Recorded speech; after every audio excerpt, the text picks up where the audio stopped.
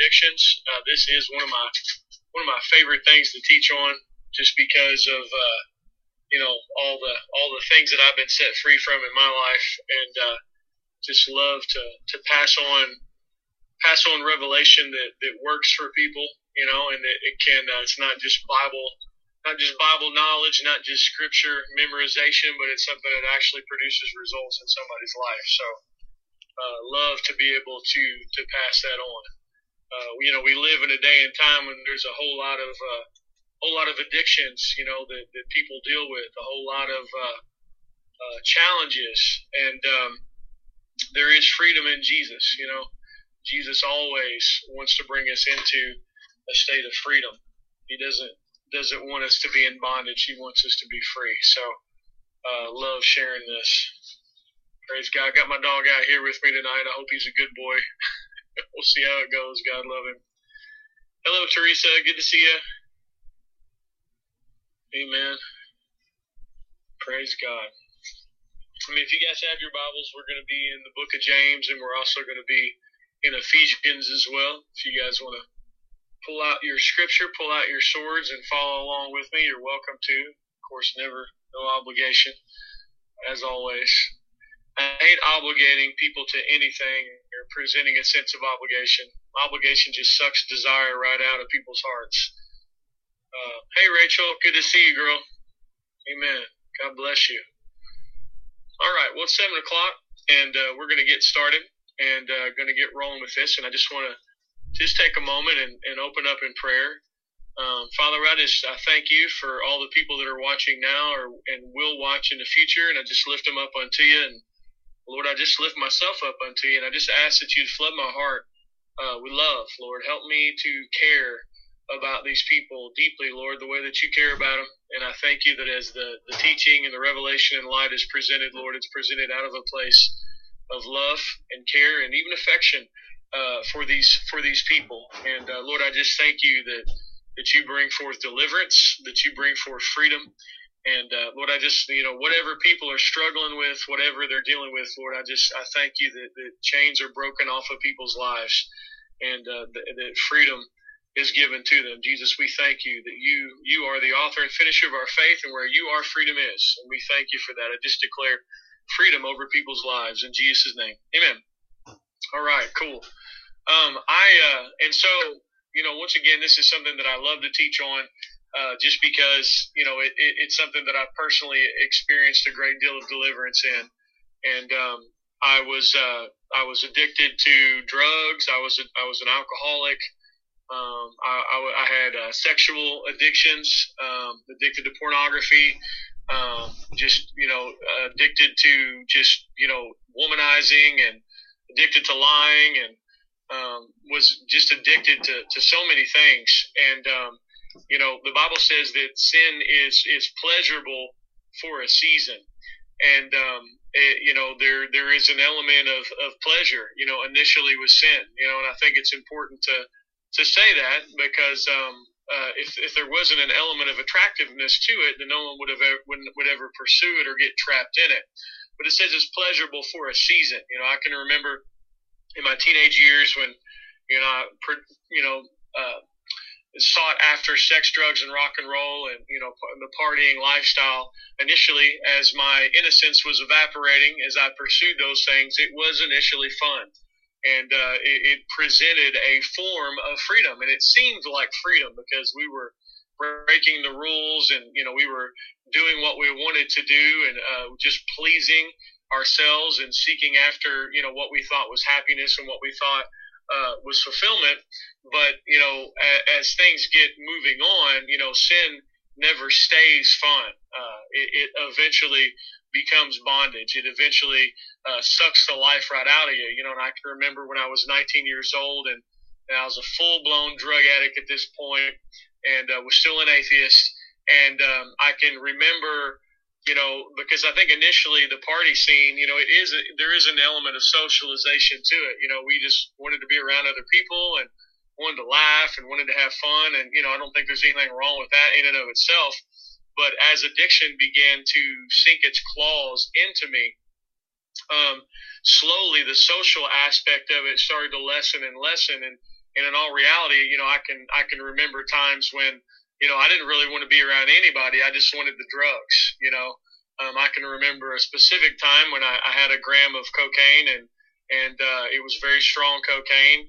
And, I didn't really want to party with it. I didn't want to go out and be around anybody else. I wanted to do all the cocaine myself. And I can remember that night when I did it, and I did it all, and I did it pretty fast. And, man, I was just laying on my bed. My heart was thumping and, feeling like it was going to pop out of my chest. And I actually thought I was going to die.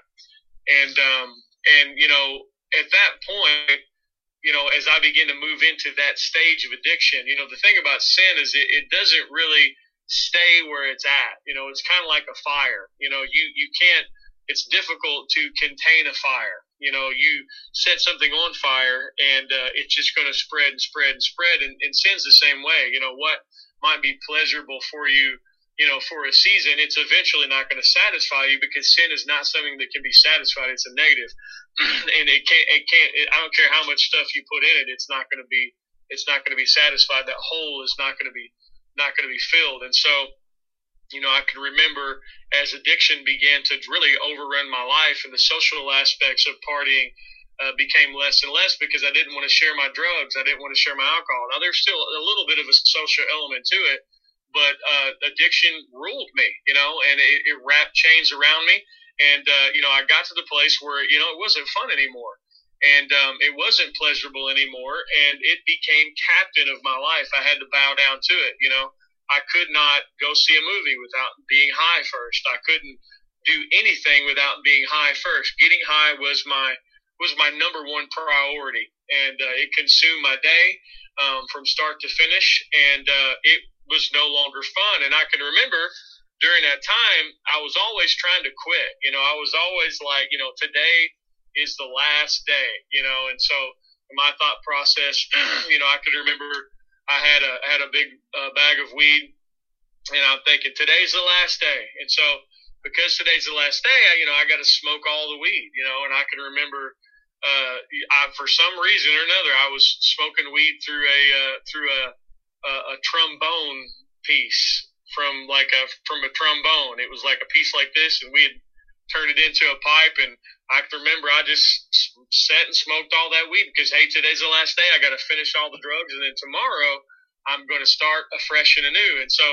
of course, I finished it off, and the next day I went and tried to get high more. And so it never, my willpower was never strong enough to bring deliverance into my life. Now, there are some people who can use their willpower to break free from some habits and addictions, but without the piece of having a new identity and really becoming the new person that you are in Christ, addiction becomes a part of your identity. And what ends up happening is you're just one step away from falling right back into that lifestyle of addiction. And so it's actually really not freedom. You live in a state of fear, that you're just, one drink away, one slip away from going back to that lifestyle, because you have, chosen to identify with the addiction, and that's why, and I'm not trying to, I champion anything that brings forth freedom in someone's life. And I know that, Alcoholics Anonymous is, set a lot of people free, and I think it's wonderful. So I would never downgrade anything that brings freedom. But a part of that program is that you're saying, hi, my name is Jeremiah, I'm an alcoholic. And so you're really making alcoholism your identity. And certainly there can be an element of freedom for that, but it's all based in willpower.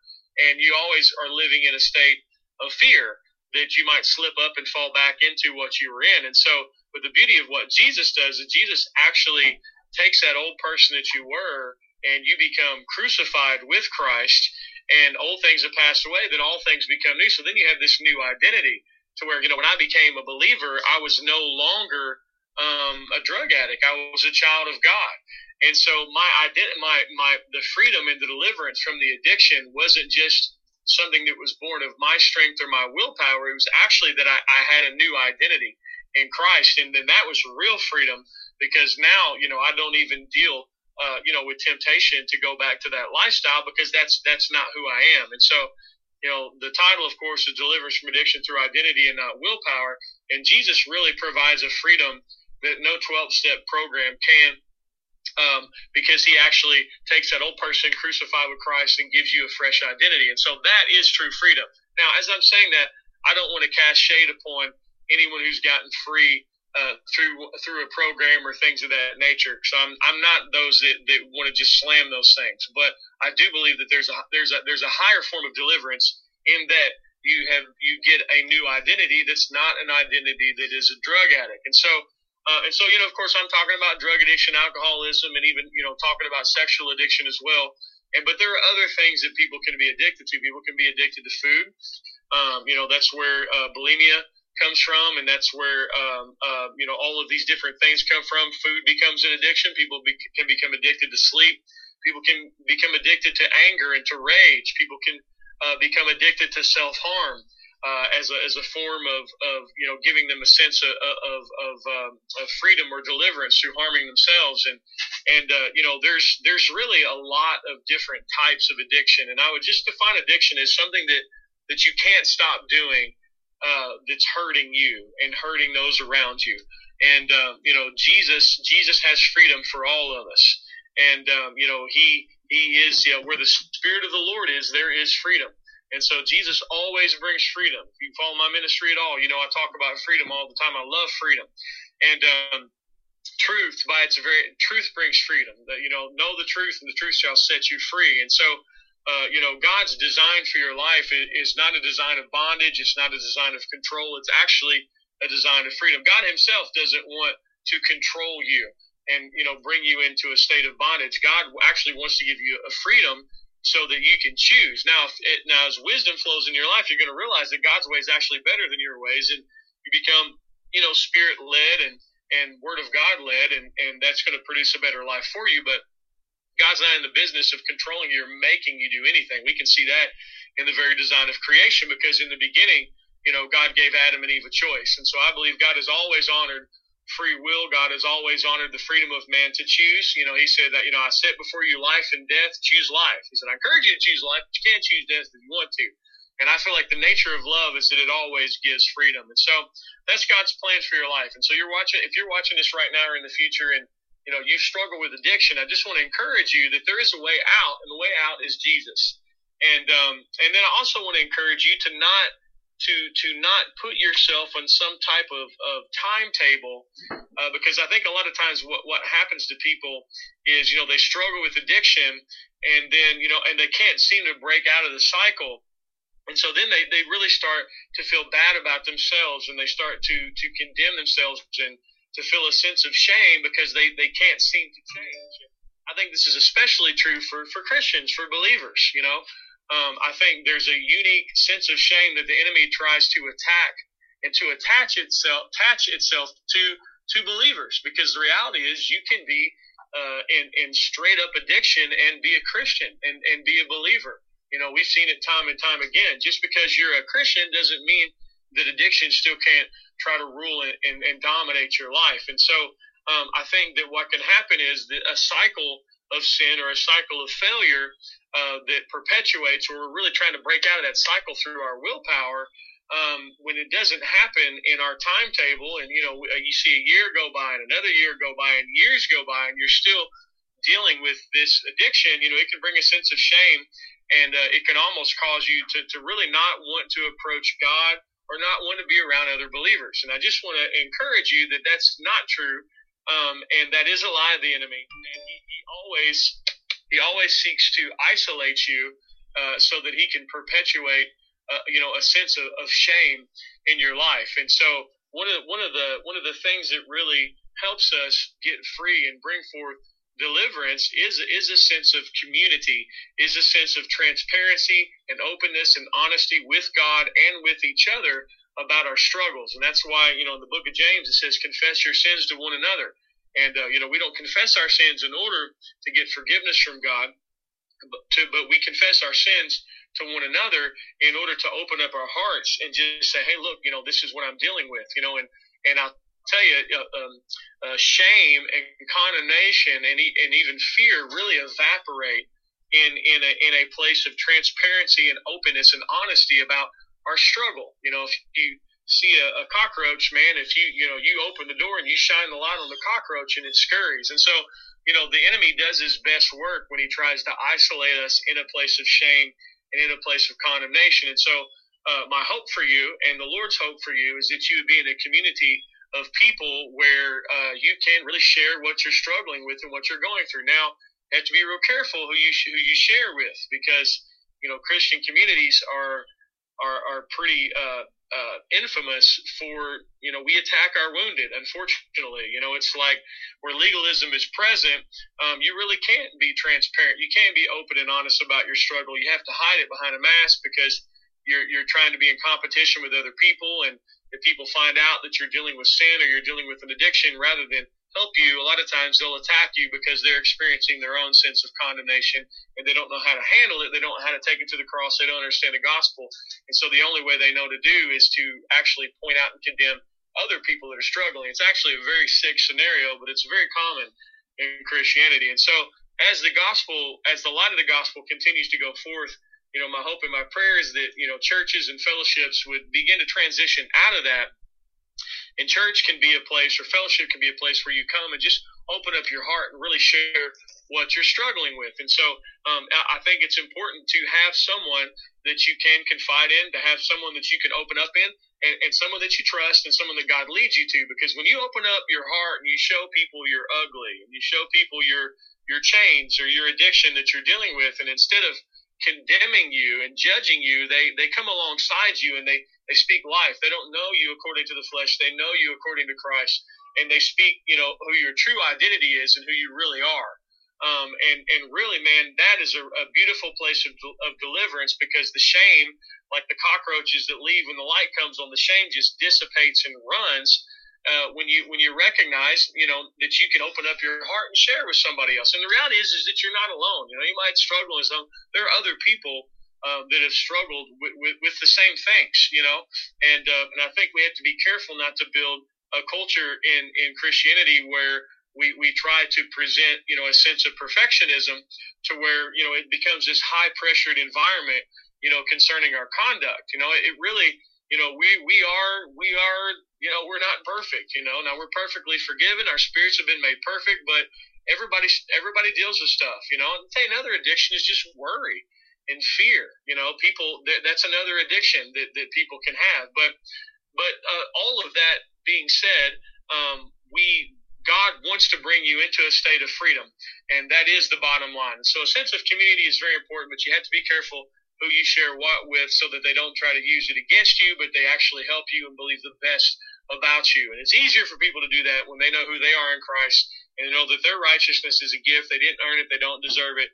If I'm talking to someone, let's say, that's dealing with some type of addiction, I understand that I'm not better than them. So if talking about someone who's a believer, I'm not better than them.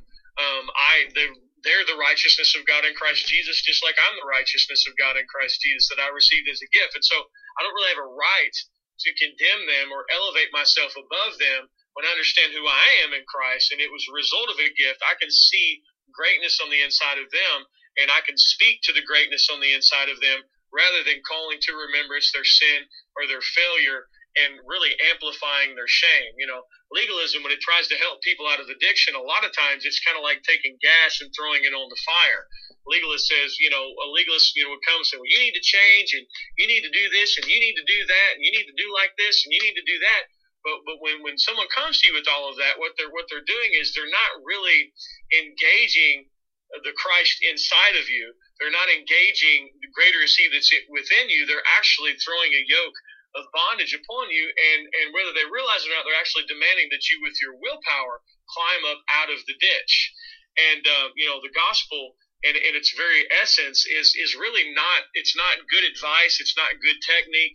It's actually just good news, and it's deliverance. And the good news is this: you're a believer and you're struggling with something tonight.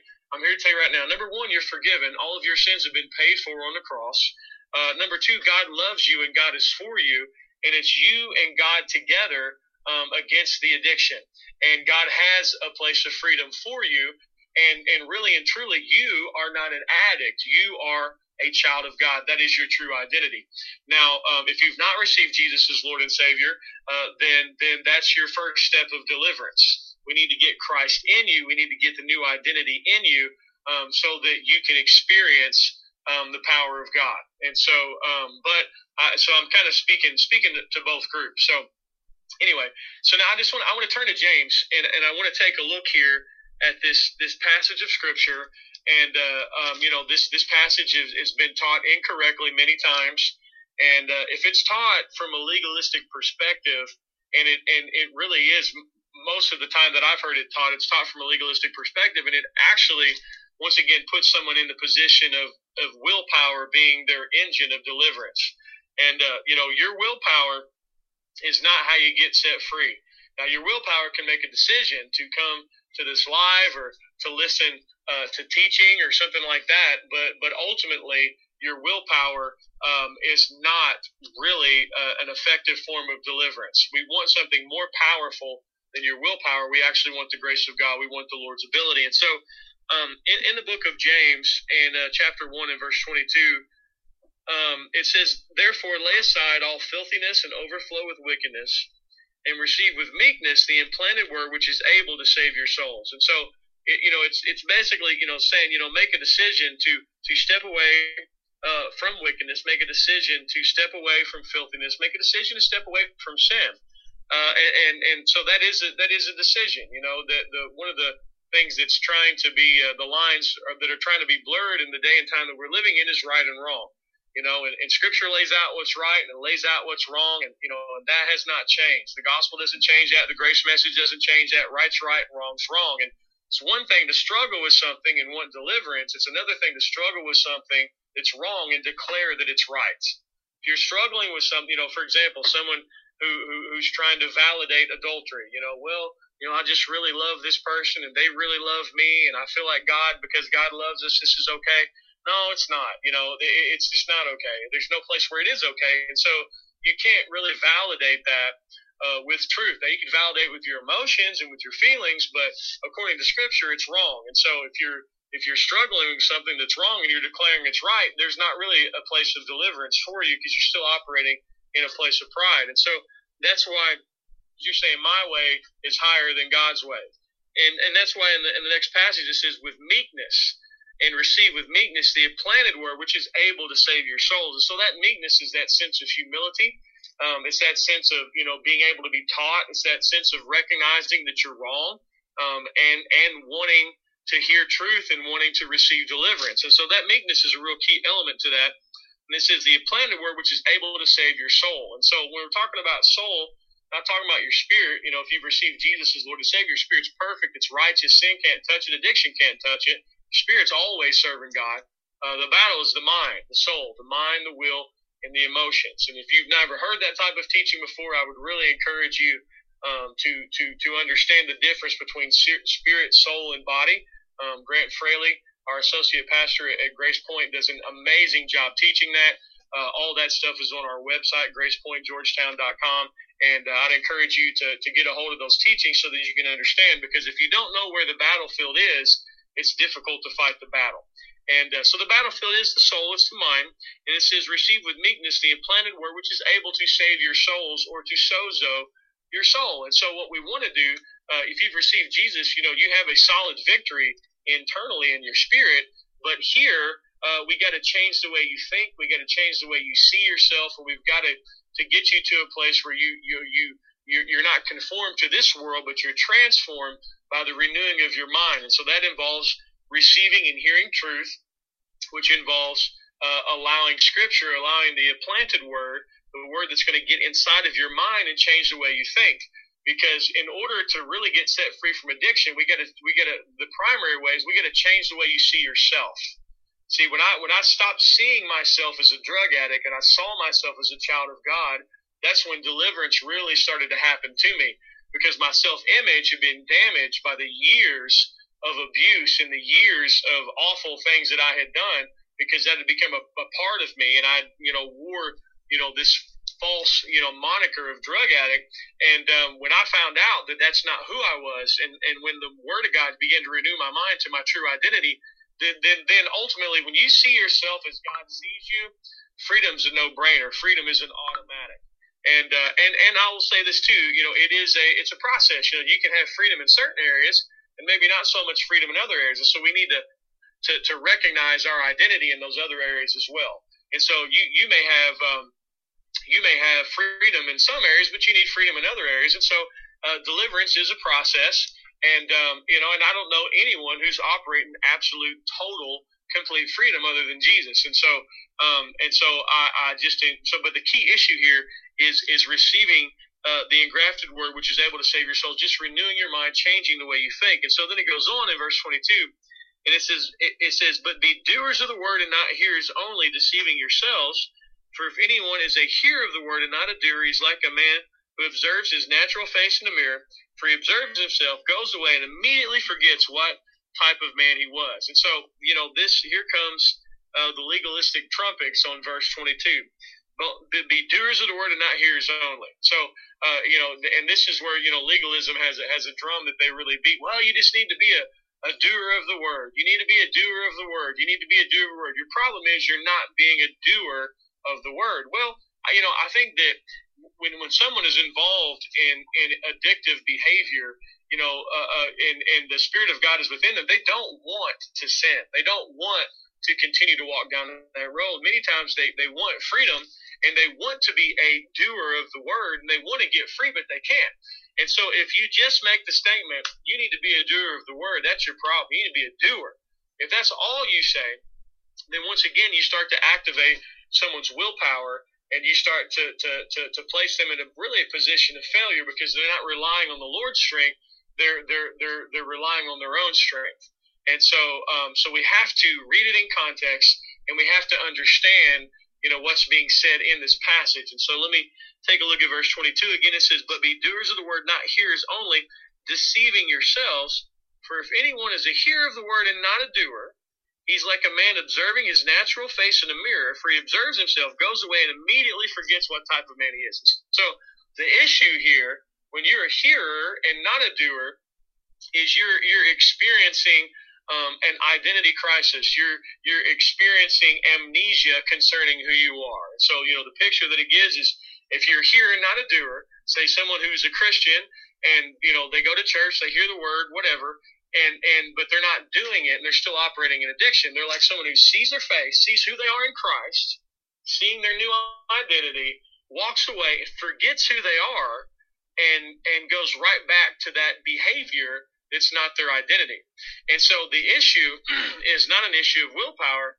The issue is they don't know who they are. And so there is a freedom in knowing who you are. And of course, the example that we can give, the prodigal son, he went out and, spent his inheritance on riotous living and prostitutes and pig pens and horrible life. And what happened to him is he forgot who he was. He forgot that he was a son of the Father. And so he came to the Father with a servant mentality. He said, I'm not worthy of my Father's love and blessing, so I'm just going to work for him. And so what the Father didn't entertain, him just being the employer of the Son. He said, no. He said, come here, we got to remind him who he is. Bring the best robe. This is the robe for a son. Bring the ring. This is a ring for a son. This, represents authority and stuff. Bring the sandals. Bring all of these things to remind my son who he is, so he knows his place is not the pig pen. His place is at my table. His place is in the palace. And so there was a reminder to the son who he was, so that he could operate as a son and not operate as someone who's swimming in the slop of a pig pen. And so identity, right? And so if we continue and we move forward, it says, and I just want to read it all in context again as we move forward, so you get a feel for the fullness of it. It says, but be doers of the word, not hearers only, deceiving yourselves. For if anyone's a hearer of the word and not a doer, he's like a man observing his natural face in a mirror. For he observes himself and goes away and immediately forget what kind of man he was. And so, I had to look into the mirror of the Word of God and see that's not a drug addict, that's a child of God. But he who looks into the perfect law of liberty, of course, means freedom.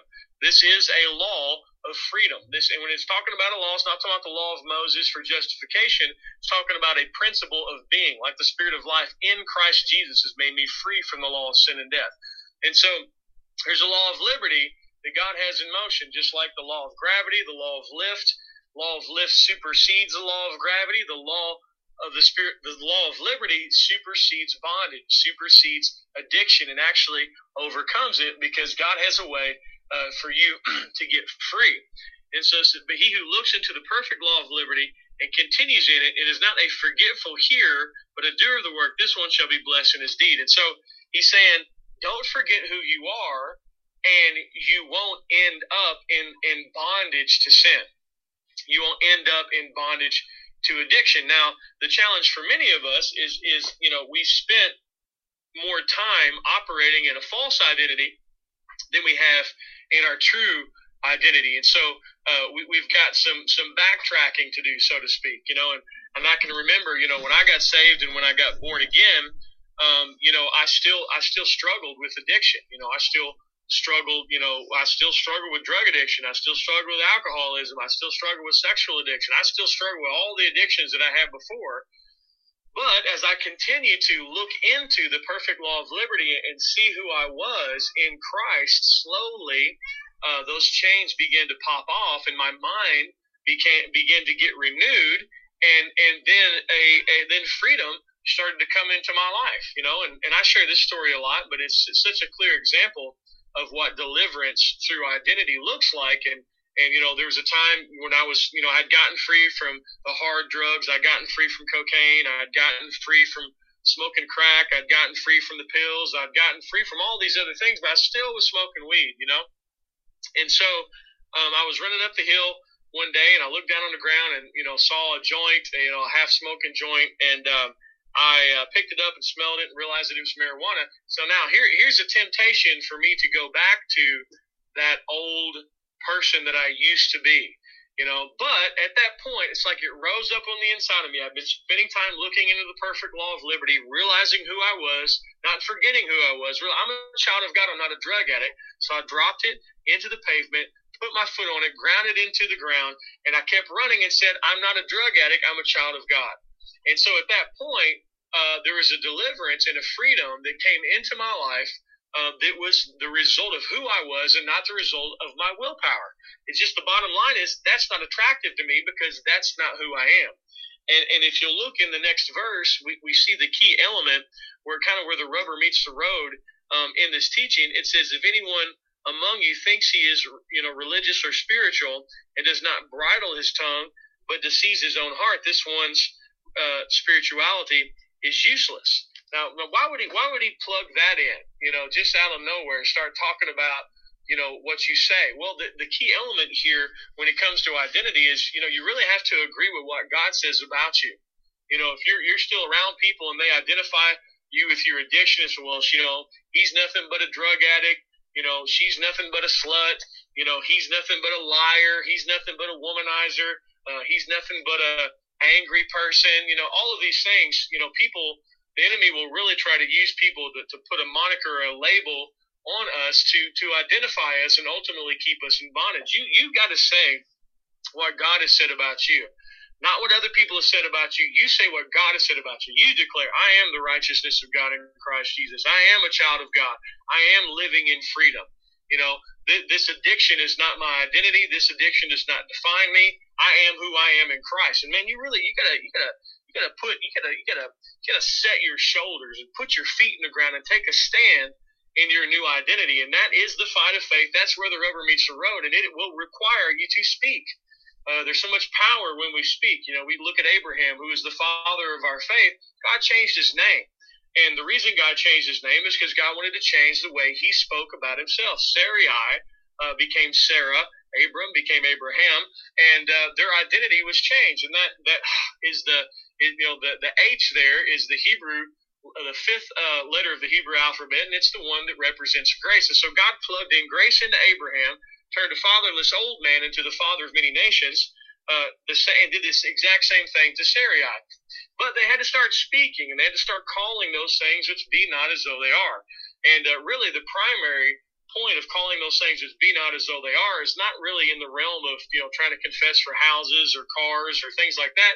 It's really about your identity. It's about who you are. You got to say what God has said about you. Now, you got to do this right in the middle of your mistakes, right in the middle of your sin, right even in the middle of the addiction. If God can get a hold of your mouth, he'll renew your mind faster. You have freedom on the inside of you if you've received Jesus as Lord and Savior, but you need to agree with that new nature, and you need to agree with what God says about you. And so, man, you got to run your mouth. And I know that sounds simple, but it's so simple, honestly, that people miss it. Never identify with addiction. Addiction is not your nature. It's not your identity. I would say the same thing about sickness. I would say the same thing about poverty and lack. You need to say what God has said about you. And that's extremely important for your deliverance. And that honestly is what activates and keeps the law of liberty in motion.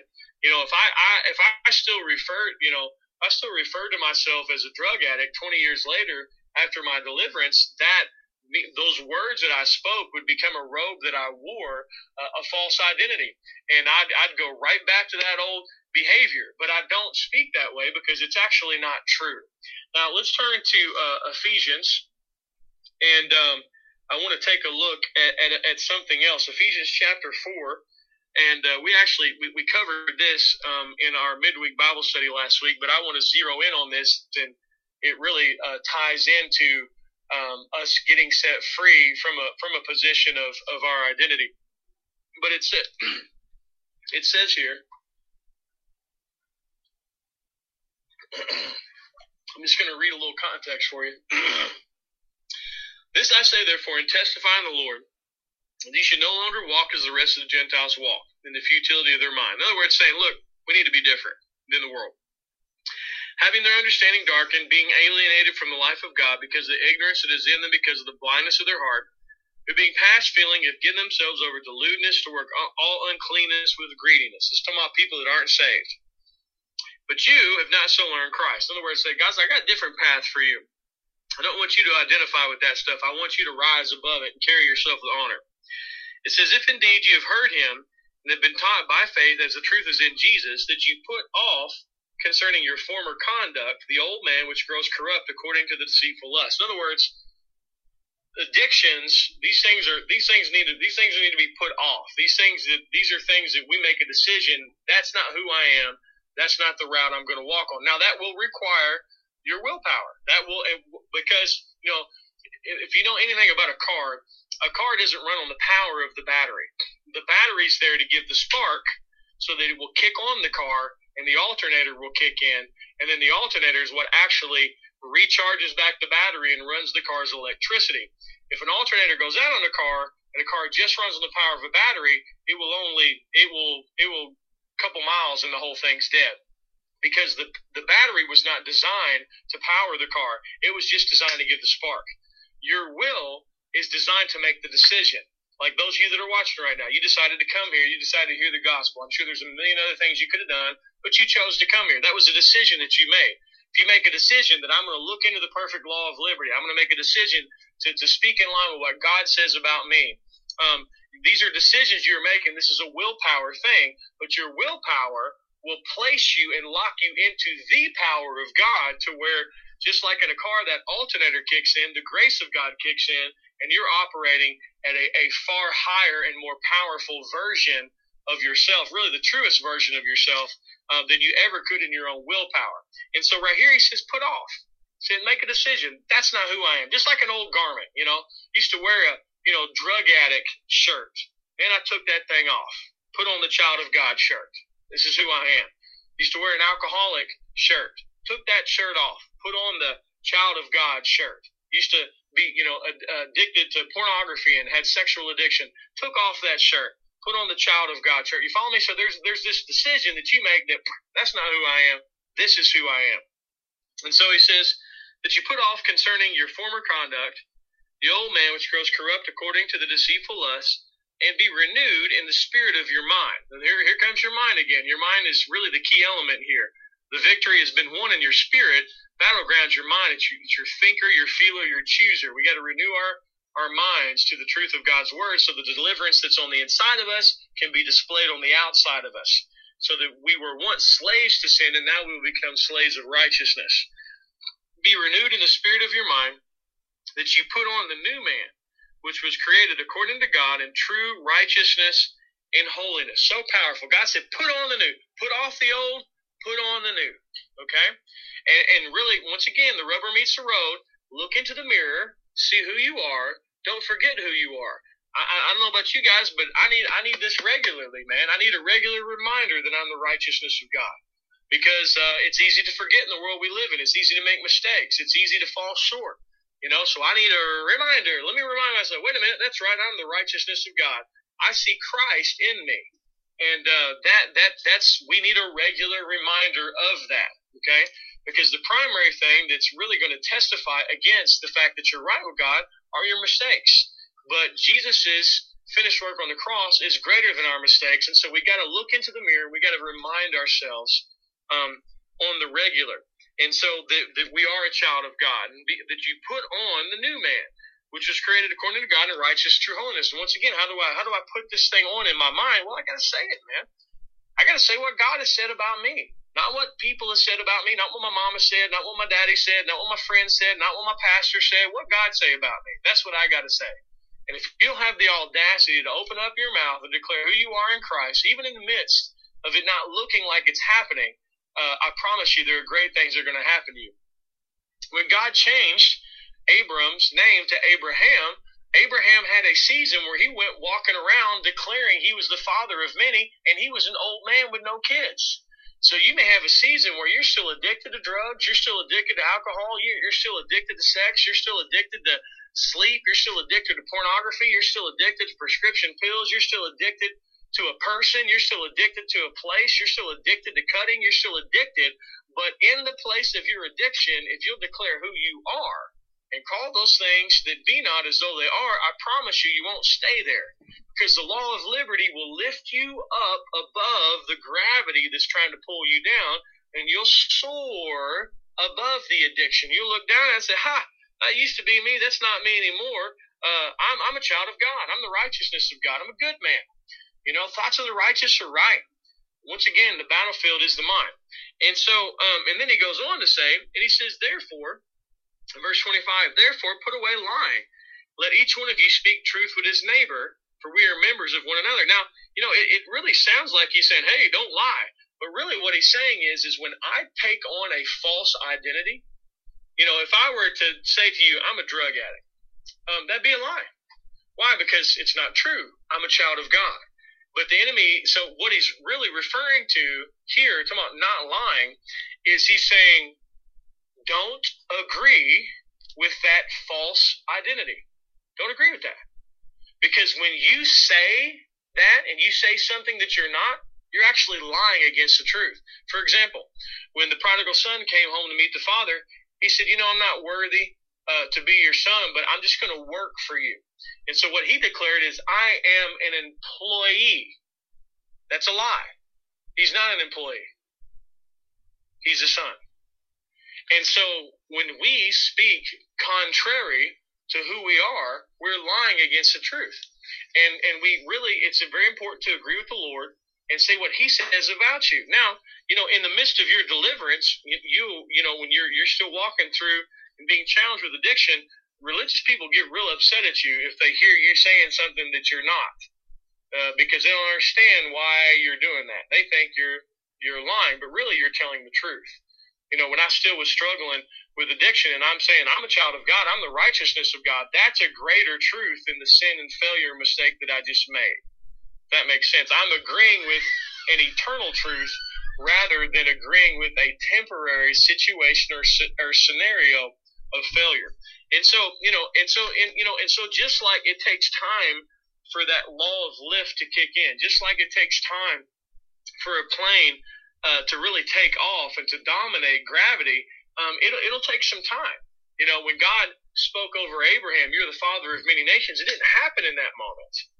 okay, in terms of it manifesting, but it didn't. It happened a time after that, as he got the recipe of the new identity and speaking out of his mouth who he was, and him and Sarah speaking over each other these things. Eventually, the law of lift kicked in, man, and they entered into the promise. They entered into a place of freedom. And so, what I encourage you, if you're struggling with addiction, man, start saying what God has said right in the midst of what you got going on. Right in the midst of your sin, right in the midst of your failure, say, you know what? I'm the righteousness of God. I'm not a drug addict. Thoughts of the righteous are right. You start saying what God has said, and what happens is your willpower making a decision to honor God and His truth and His word, grace will kick in, and the true freedom and deliverance from sin is an abundance of grace. The Bible says that sin will not have dominion over us, for we're no longer under the law, but we're under grace. And so as you receive grace, it's going to be stronger than the false identity of sin and failure that's trying to grip and to hold on to your life. And it will pull you out, and it will bring you into a place of deliverance, and different things take different amounts of time. I got free, like I said, from the harder stuff quicker than I got free from the softer stuff. And then I wouldn't get set free from sexual sin, like, pornography and stuff for years later after that. And it took time for me to let go of that false identity. And the reason a lot of us deal with addiction is because of things that happened to us in our childhood, or because of things that were passed on to us by our parents. There's drug addictions ran rampant, on both sides of my family. Alcoholism ran rampant on both sides of my family. Sexual addiction ran rampant on both sides of my family. And so, I kind of, I had some clothes that were trying to be on me that weren't who I was in the kingdom. And you're not defined by your parents. You're not defined by your friends or even your family. Man, the kingdom. The kingdom is greater than your genetics. The kingdom is greater than your past. The kingdom on the inside of you, righteousness, peace, and joy. He that is within you is greater than he that's in the world. Listen, there is no addiction that can hold Christ down. And if you've received Jesus as Lord and Savior, Christ is in you. And so as you embrace Him as your identity, man, He, like a rocket ship, will pull you straight out of all of that bondage and all of that sin and all of that failure. But as you walk, it's what's key is you got to keep condemnation out, and you got to keep shame out. And that is where we kind of start tagging back into the thing that we were first talking about in the beginning, where it says confess your sins to one another. It's really great to have someone that you're accountable to. It's great to have someone that you can trust, someone that you can be open to, because it's in that place of vulnerability where the shame keeps getting dismissed. I recently heard this preacher speaking about him discipling someone else, and this person had used drugs and went back to drugs, and this person was crying and was so upset and came to the preacher and said, look, I used again. I'm so sorry. I can't believe I failed God. I failed myself. And I love the preacher's answer. This preacher is establishing grace. And he said, when's the last time you cried because of using? And the guy was like, well, never. He's like, well, look how much farther you've come. Your heart is tender towards the Lord, and you don't want to do it anymore. And so, because of the fact that you're grieved over your mistake shows your progress. Whereas when you were a hardened drug addict, you never cared at all who you hurt or how much drugs you did. And so, you need to be around people that are going to be gracious to you and give you and speak life into you and speak who you are in Christ. Once again, if you're struggling with something and you want to get free. That's a different scenario than someone who's struggling with something that's wrong and declaring that it's right. There's no freedom for that person because they're trying to bend truth. Now, let me read you the rest of this passage because I just feel the Lord unctioning me to do so. In verse 26, it says, Be angry and do not sin. Do not let the sun go down on your wrath, nor give place to the devil. Let him who stole steal no longer, but rather let him labor, working with his hands what is good, that he may have something to give him who has need. Let no corrupt word proceed out of your mouth, but what is good for necessary edification, that it may impart grace to the hearer. We need to speak graciously to each other. We don't need to know each other according to the flesh. We need to know each other according to the Spirit. Our Christian fellowships, we should be speaking life to you. No, you're the righteousness of God in Christ Jesus. You're a child of God. You're not a drug addict. You're not an adulterer. You're not an adulteress. This is who you are. Those words should edify and strengthen and impart grace. Legalism identifies some of them with their failure. Grace identifies people with their Savior. And it's only through identification with your Savior and only through identification with Jesus that you're going to rise above the ashes of your own sin and failure and mistakes and start to fly above the addiction rather than being defined by the addiction and grappled in the addiction upon the ground. And then he goes on to say, and he makes the most interesting statement because he actually talks about grieving the Spirit of God. And I'll read verse 29 again to give you a little bit of context. He says, "Let no corrupt word proceed out of your mouth, but that which is good for necessary edification, that it may impart grace to the hearer. And do not grieve the Holy Spirit of God, by whom you were sealed for the day of redemption."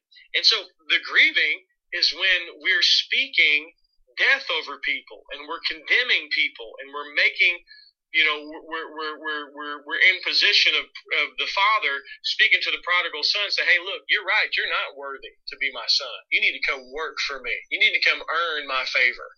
And so that actually grieves the Spirit when we are not speaking words of life, when we're speaking words of death. Now, in the very same breath, and I need to bring balance to this so that there's no misunderstanding, there are times of correction. 1 Corinthians and 2 Corinthians correct sin. There was a gentleman who was sleeping with his mother-in-law, and Paul addresses it in 1 Corinthians and said, "Look, man, this is wrong. We can't do this." And he's like, "You need to correct this guy.